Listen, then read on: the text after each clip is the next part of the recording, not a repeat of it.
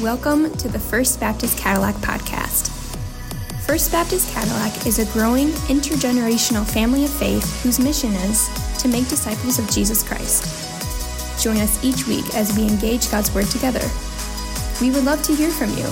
Please contact us at firstbaptistcadillac.org or text WELCOME to 231-261-1112. Well, good morning to you. Happy New Year. And to those of you who are here in the sanctuary, those in the Commons, those joining us via the live stream, welcome to First Baptist Church. And please turn with me in your Bibles this morning back to the book of Mark. We're in chapter 11, verses 1 through 11 today. And this is a sermon entitled, The Beginning of the End. The beginning of the end. And the reason we are calling it that is because in our journey with Jesus, we have made it to Passion Week, the final week of his life here on earth. So surely this must be close to the end of Mark's gospel, right? Not exactly. Because the truth of the matter is that Mark takes 6 chapters, or a third of his gospel, to chronicle this final week. So we still have some territory to cover, but today really is a noteworthy milestone because it is the beginning of the end. We have made it to the final week of Jesus' life here on earth. So would you please stand with me as I read the text? Now, some of you may be wondering, hey, why do we do this? We do it because we have reverence for the Word of God that is inspired, it's inerrant, it's authoritative, it's infallible. It is God's Word to us, and so for that, we just kind of set a tone even with our physical bodies saying, hey, we have great reverence and respect for what it is that we're about to engage. So Mark 11:1 says, Now when they drew near to Jerusalem, to Bethphage and Bethany at the Mount of Olives, Jesus sent 2 of his disciples and said to them, Go into the village in front of you, and immediately as you enter it, you will find a colt tied, on which no one has ever sat. Untie it and bring it. If anyone says to you, Why are you doing that? Say, The Lord has need of it, and will send it back here immediately. And they went away and found a colt tied at a door outside in the street, and they untied it. And some of those standing there said to them, What are you doing untying the colt? And they told them what Jesus had said, and they let them go. And they brought the colt to Jesus and threw their cloaks on it, and he sat on it. And many spread their cloaks on the road, and others spread leafy branches that they had cut from the fields. And those who went before and those who followed were shouting, Hosanna! Blessed is he who comes in the name of the Lord. Blessed is the coming kingdom of our father David. Hosanna in the highest. And he entered Jerusalem and went into the temple. And when he had looked around at everything, as it was already late, he went out to Bethany with the 12. Would you bow your heads with me as we pray? Heavenly Father, it's a familiar story, and it's an event that we commemorate every year, the Sunday before Easter. And so there may be the temptation for us to just kind of disengage and to maybe not pay as close as attention as we might otherwise. God, may we not do that. You've got a lot to say to us this morning through this text. And so, God, I pray that you would clear away all the distractions or anything that might compete with us giving you our full and undivided attention. And so, God, we ask in this holy moment that you would speak to us and pray this in Jesus' name. Amen. Amen. You may be seated. Well, today's text covers the event that is commonly known as the triumphal entry, but I think it would be more appropriately called the not-so-triumphal entry. And I think you'll see why in just a few minutes. It breaks down into 2 main parts. We've got the preparation in verses 1 through 7, and then the procession in verses 8 through 11. The preparation and the procession. So let's take a look at the first of these, the preparation in verses 1 through 7. Verse 1 begins like this. It says, Now when they drew near to Jerusalem, to Bethphage and Bethany at the Mount of Olives. And so we got like this explosion of geographical locations that are all very important. So let's take a look at them on the map and see why they're significant. Our journey actually begins in Jericho. If you remember before Advent, way back in chapter 10, do you remember what happened at Jericho? A blind man named Bartimaeus was healed. And now Jesus, his disciples, Bartimaeus, and an enthusiastic entourage are headed from Jericho to Jerusalem, which is signified here by the red box. Now, Jericho to Jerusalem was no easy journey because of the elevation. Jericho is actually the lowest city in the world. Did you know that? Its elevation is 846 feet below sea level.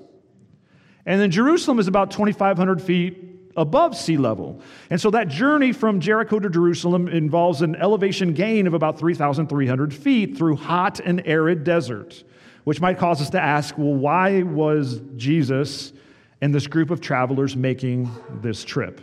Well, for the very specific purpose of celebrating the Passover. You remember that Passover is the celebration which commemorates the Hebrews being delivered from slavery in Egypt. And you can read about it back in the book of Exodus, the second book of the Bible, chapter 12. It talks about this event, which was called Passover. When the angel of death literally passed over the houses whose doorposts had been marked by blood, sparing them the plague of the death of the firstborn. And here's a very important statement: recognizing that salvation came to those who were covered by the blood. Let me say that again. Salvation came to those who were covered by the blood. Does that ring a bell? Does that at all sound relevant to us? Does that remind you of the work of Jesus on our behalf, whose blood covers those who put their trust in Him? Well, here's where some of these dots are connected and things come together. The Passover celebration included the sacrifice of Passover lambs. And these sacrifices were to take place on the very next Friday, which, as we know, was the day upon which Jesus was crucified. Coincidence? Not at all. All part of God's perfect plan, God's perfect timing. This is why the Apostle Paul wrote in 1 Corinthians 5:7, "For Christ, our Passover lamb, has been sacrificed." Gives me goosebumps to see how God works this all together. Well, on the way to Jerusalem, there were some other key locations worthy of our attention today. First is the Mount of Olives, which is in the green box there. How many of you have ever been to the Mount of Olives? Raise your hand. Okay, quite a few of you. If I ever have the blessing of being to the promised land, I want to go to the Mount of Olives, because the more I understand the significance of it, the more I just want to stand there and be there. It's a ridge that runs along the east side of Jerusalem. This next slide here is a modern-day view of Jerusalem from the Mount of Olives. It's a beautiful view that some of you have been able to experience. Many, many, many important events have happened and will happen on the Mount of Olives. For example, King David fled there and wept when he was betrayed by his son Absalom. Also, in one of Ezekiel's visions, the glory of God departed from the temple in Jerusalem and came to rest on the Mount of Olives. The Garden of Gethsemane is located on the western slope of the Mount of Olives. Jesus ascended to heaven from the Mount of Olives. And guess what? According to Zechariah 14:4, Jesus will return from heaven to where? The Mount of Olives. So you get the idea that this is a place of great importance. Next location mentioned in our text is Bethany, signified by the orange box, located on the eastern slope of the Mount of Olives, just 2 miles southeast of Jerusalem. Bethany was significant because it was the home of Jesus' friends, Mary, Martha, and Lazarus. And it would be the place of lodging for Jesus during this Passion Week. So Jesus would go into Jerusalem, he would do stuff, and then he would retreat to Bethany with his friends and spend the night and have lodging. And then the final key location in our text is Bethphage, marked by the blue box. It's a small and insignificant town located between Bethany and Jerusalem, but in today's text, it will provide a very significant service, a very significant resource to Jesus. And so we see this back in verse 1 again, where it says, Jesus sent 2 of his disciples and said to them, "Go into the village in front of you, and immediately as you enter it, you will find a colt tied on which no one has ever sat. Untie it and bring it." So that village in front of you is likely Bethphage. And Jesus commands 2 of his disciples to go there and find a colt for him, but not just any colt. There are some qualifiers. This is a certain colt, and here's what we know about it. What we know about the colt, first, it was a young donkey. It was a young donkey, and not a horse, which is what I typically think of when I hear the word colt. How do we know that it was a donkey and not a horse? Well, because in Matthew's account of these events, he gives a bit more detail than Mark does, and he identifies it as such, as a young donkey. Next, we know that the colt had never been ridden. No one had ever sat on it even. Now, we might ask, well, why is Jesus being so picky? Wouldn't just any donkey do? That just didn't sound right, did it? Not at all.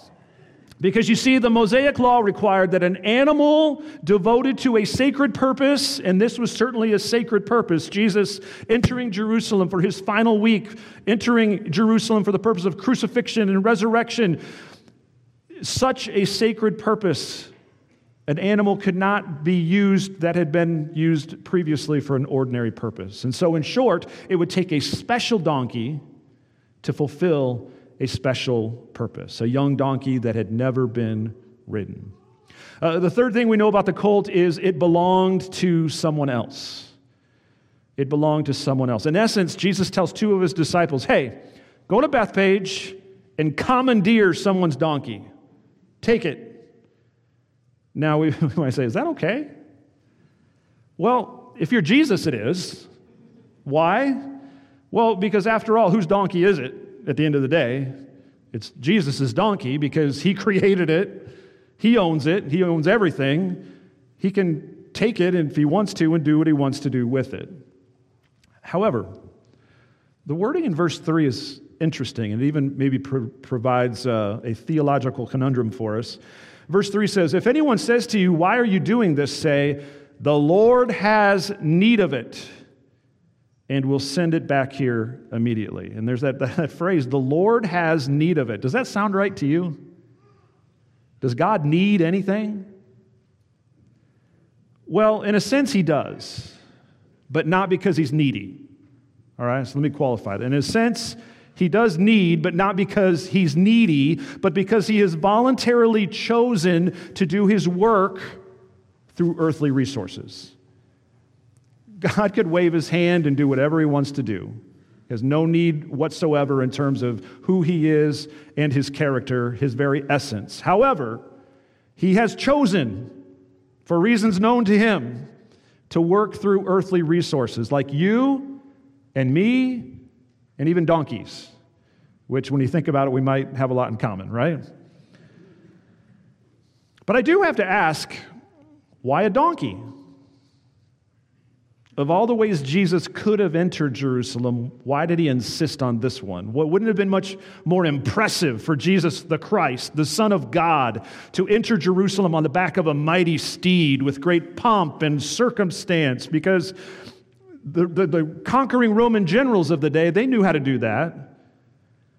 They would go into a city in such a way. You see, they had a special celebration known as the Roman Triumphus. It was an elaborate parade in which the victorious general coming off the battlefield would come riding in on a golden chariot pulled by magnificent horses. It was the ultimate demonstration of power and of pride. But Jesus' entry into Jerusalem was nothing like the Roman Triumphus, which is why I call it the not-so-triumphal entry. Instead of a golden chariot, what's he got? A donkey. Quite a contrast. So back to the question, why a donkey? Well, first, the donkey fulfilled prophecy. The donkey fulfilled prophecy, specifically Zechariah 9:9.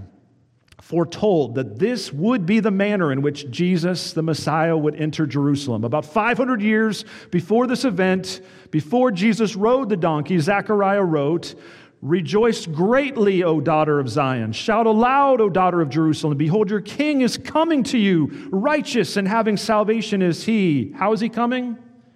Humble and mounted on a donkey, on a colt, the foal of a donkey. So the donkey was an important component for Jesus fulfilling messianic prophecy, proving that he is in fact the Christ. The second reason that the donkey was significant was that the donkey demonstrated humility. The donkey demonstrated humility. We just read in Zechariah that Jesus would come humble and mounted on a donkey, not like that Roman general with pride and power. Where are my NMC people?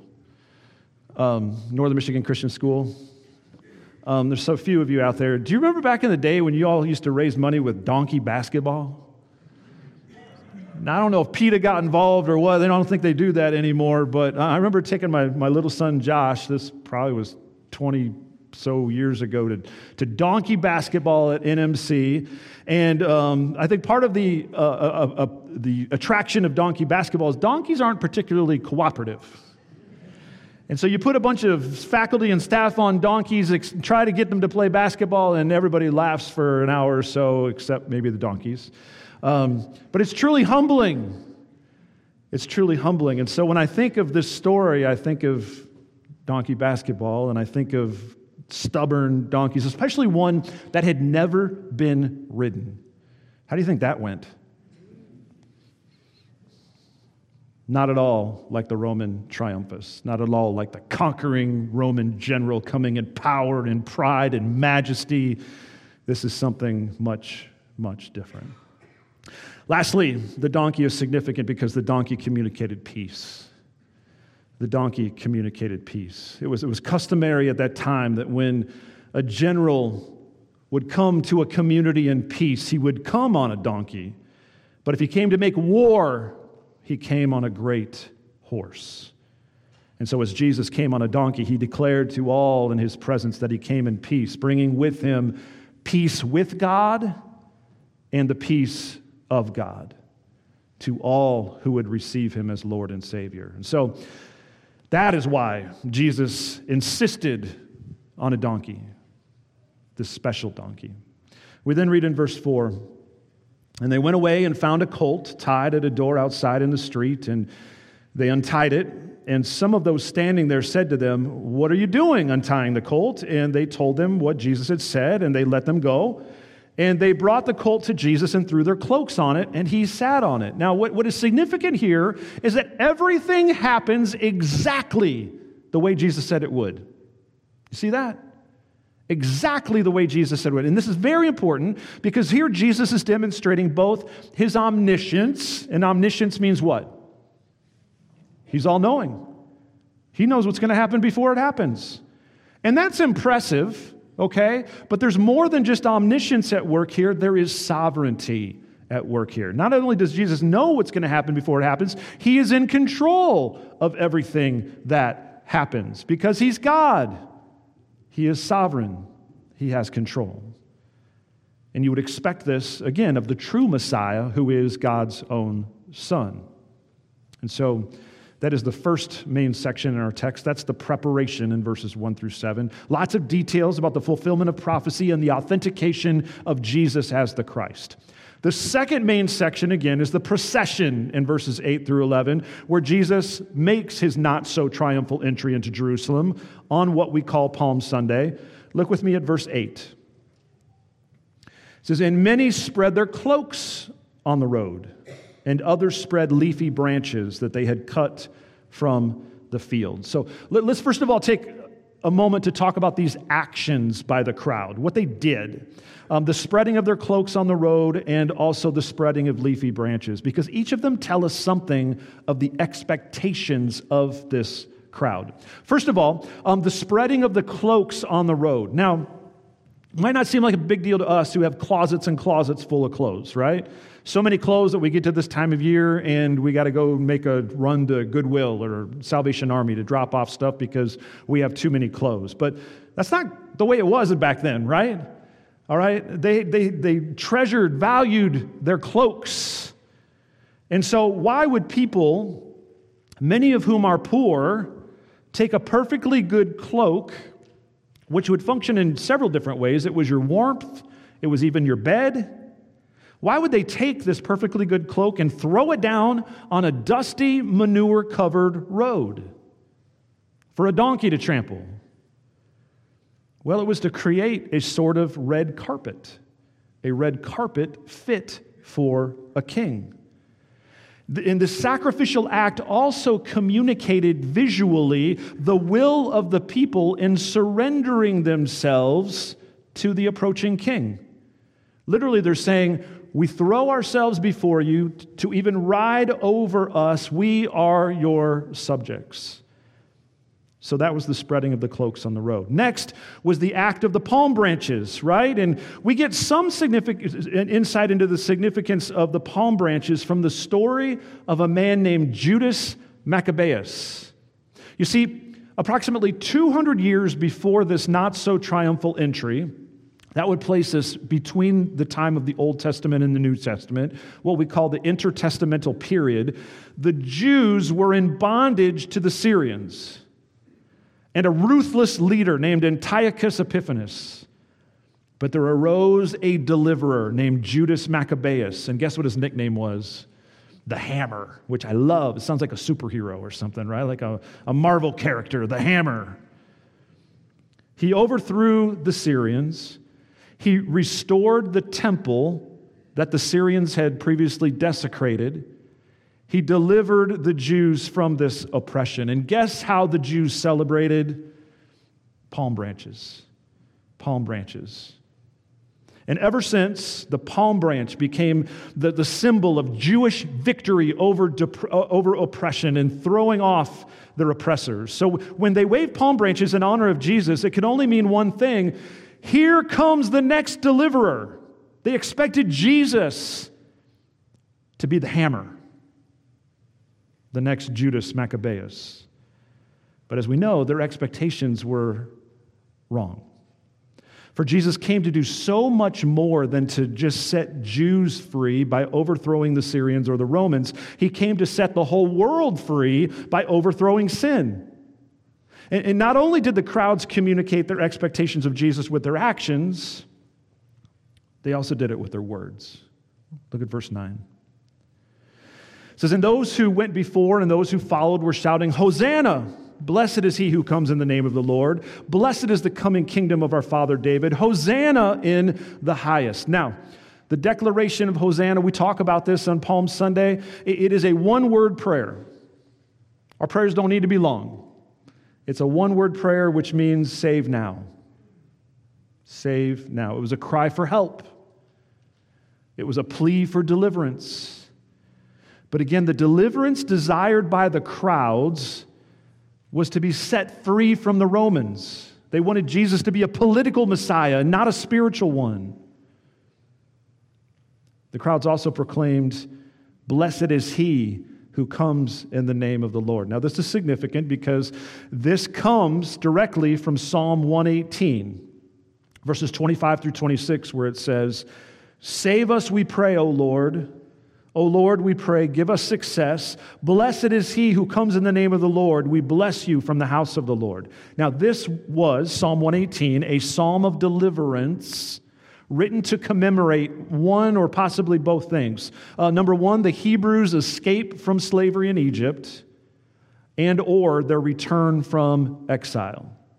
Either way, the usage of this psalm by the crowds at the not-so-triumphal entry gives us some insight into the mindset of the crowd. They were anticipating a deliverance like that of the Exodus or the return from exile. That's what they were geared up for. That's what they desired, and that's how they viewed what Jesus was coming to do. Well, the passage ends in quite peculiar fashion in verse 11. It says, and he entered Jerusalem, And he went into the temple, and when he had looked around at everything, as it was already late, he went out to Bethany with the 12. Very anticlimactic. It's like all this buildup, all the preparation, the procession, the crowds, their cloaks, their palm branches, the cries for deliverance, and it ends this way, with Jesus looking around and going home to Bethany. Well, it is in fact setting up for us what is to come next. And back in the 80s, when you had a TV series and they'd have To Be Continued, that's kind of what we have for us today, to be continued. And so we'll do just that next week with verse 12. So that is the exposition of the not-so-triumphal entry, the beginning of the end. Let's shift now to application and how should we then live. I've got 3 application points for you this morning. First of all, trust Jesus with your future. Trust Jesus with your future. You know, again, one of the key elements of the story is how Jesus not only had foreknowledge, but he had sovereignty. He not only knew what was going to happen, he was in control of what was going to happen. The timing, again, there's no accident that Jesus comes to Jerusalem at this time. There's no accident or coincidence that he is going to be crucified on what we now call Good Friday, on the Passover. This is all orchestrated by God. Jesus is not some hapless victim where things happen to him. This is all orchestrated by God. They're all in the hands of Jesus. Everything happens just as he said. And I believe we can find great, great comfort in this. For in the same way, the details of your life are in the hands of Jesus. In the same way, the details of your life are in the hands of Jesus. Nothing happens by chance. Nothing happens by coincidence. Therefore, there is purpose in whatever comes my way. And how I appreciate that, because you know what that means? Even suffering is not without purpose. It's not just some accident, coincidence. Everything happens for a purpose. God is at work. He is for me. He is not against me. He works out all things for his glory and my good. And so that gives me great hope and confidence that Jesus has my future in his hands, and I can trust him no matter what. Now, is that easy? It is not. But it is true. Does that mean that our lives will be void of suffering? Absolutely not. Jesus told us otherwise. In this world, you will have trouble. The apostles, as we know about their lives, demonstrate for us it is not easy to follow Jesus. But at the end of the day, and as we look at the book of Revelation and we see further evidence that God is in control of all things, we know that our lives are in his hands and nothing is without meaning or purpose. God uses it all, especially the hard stuff. So, application point number 1, trust Jesus with your future. Next, number 2, trust Jesus with your stuff. Trust Jesus with your stuff. Remember when Jesus sent those disciples to commandeer someone's donkey? And we were reminded that it's okay, because it belongs to God anyway. And that we are but stewards of God's resources. Realize that? I mean, even because you could kind of get puffed up and say, hey, I work hard for my stuff. Yes, you do. Who gave you the ability to work? Who gave you the health and the ingenuity and the intelligence and the physical ability to work? It's all a gift from God. It all belongs to him. And so it raises the question, is there anything in your life about which it might be said the Lord has need of it? Is there anything in your life about which it might be said the Lord has need of it? If Jesus is truly Lord of your life, we throw around that term a lot. Oh, he is Lord. Do you realize what you're saying? If he is Lord, that means we are his subjects. We belong to him, and everything that we have belongs to him. Therefore, there's nothing off limits to him. He has every right to appropriate any and all of our resources for his kingdom purposes. That includes our time, our talents, our treasures. But it takes a great deal of trust to hold loosely to these things, doesn't it? It's very countercultural, where we're told to gather and to hold tight and to get all you can, especially when we live in times when it seems very uncertain. We need to hold on to our stuff because who knows what's going to happen? Well, it goes back to point number 1, doesn't it? About trusting God with our future. And so I reiterate the question, is there anything in your life about which it might be said, the Lord has need of it? And are you willing to release it? If He is truly Lord, then you will. Lastly, trust Jesus with your soul. Trust Jesus with your soul. Again, what did it mean that Jesus entered Jerusalem not on a horse but on a donkey? It meant that He came in peace, signifying that we are living in a very special time in salvation history, are we not? A time of peace in salvation history where God appeals to each and every one of us to receive peace with God and the peace of God, a peace that is only possible by turning from our sin and turning to Jesus alone as Savior and Lord, where we hand over our lives to Him. But please listen carefully. This time of peace, this unique chapter in salvation history, will not last. It will come to an end. Jesus will return again. But next time it will not be in peace on a donkey, it will be on a great white horse making war. And it will all come down to the question, whose side are you on? Whose side are you on? Revelation 19:11 says, "Then I saw heaven opened, and behold, a white horse. The one sitting on it is called Faithful and True, and in righteousness he judges and makes war. His eyes are like a flaming fire, and on his head are many diadems, and he has a name written that no one knows but himself. He is clothed in a robe dipped in blood, and the name by which he is called is the Word of God. And the armies of heaven, arrayed in fine linen, white and pure, were following him on white horses. From his mouth comes a sharp sword with which to strike down the nations, and he will rule them with a rod of iron. He will tread the winepress of the fury of the wrath of God the Almighty. On his robe and on his thigh he has a name written, King of Kings and Lord of Lords." That sounds more like a triumphal entry, doesn't it? Therefore it says in Isaiah 55:6, "Seek the Lord while he may be found. Call upon him while he is near." I believe that speaks to this wonderful chapter of salvation history that we find ourselves in, where Jesus has entered on a donkey. He comes in peace. In which case today is a perfect day for someone, maybe several someones, to cry out, "Hosanna, save now. Deliver me not from the Romans, but from sin, death, and hell. Deliver me from spiritual bondage. Deliver me from a wasted life. Deliver me from judgment."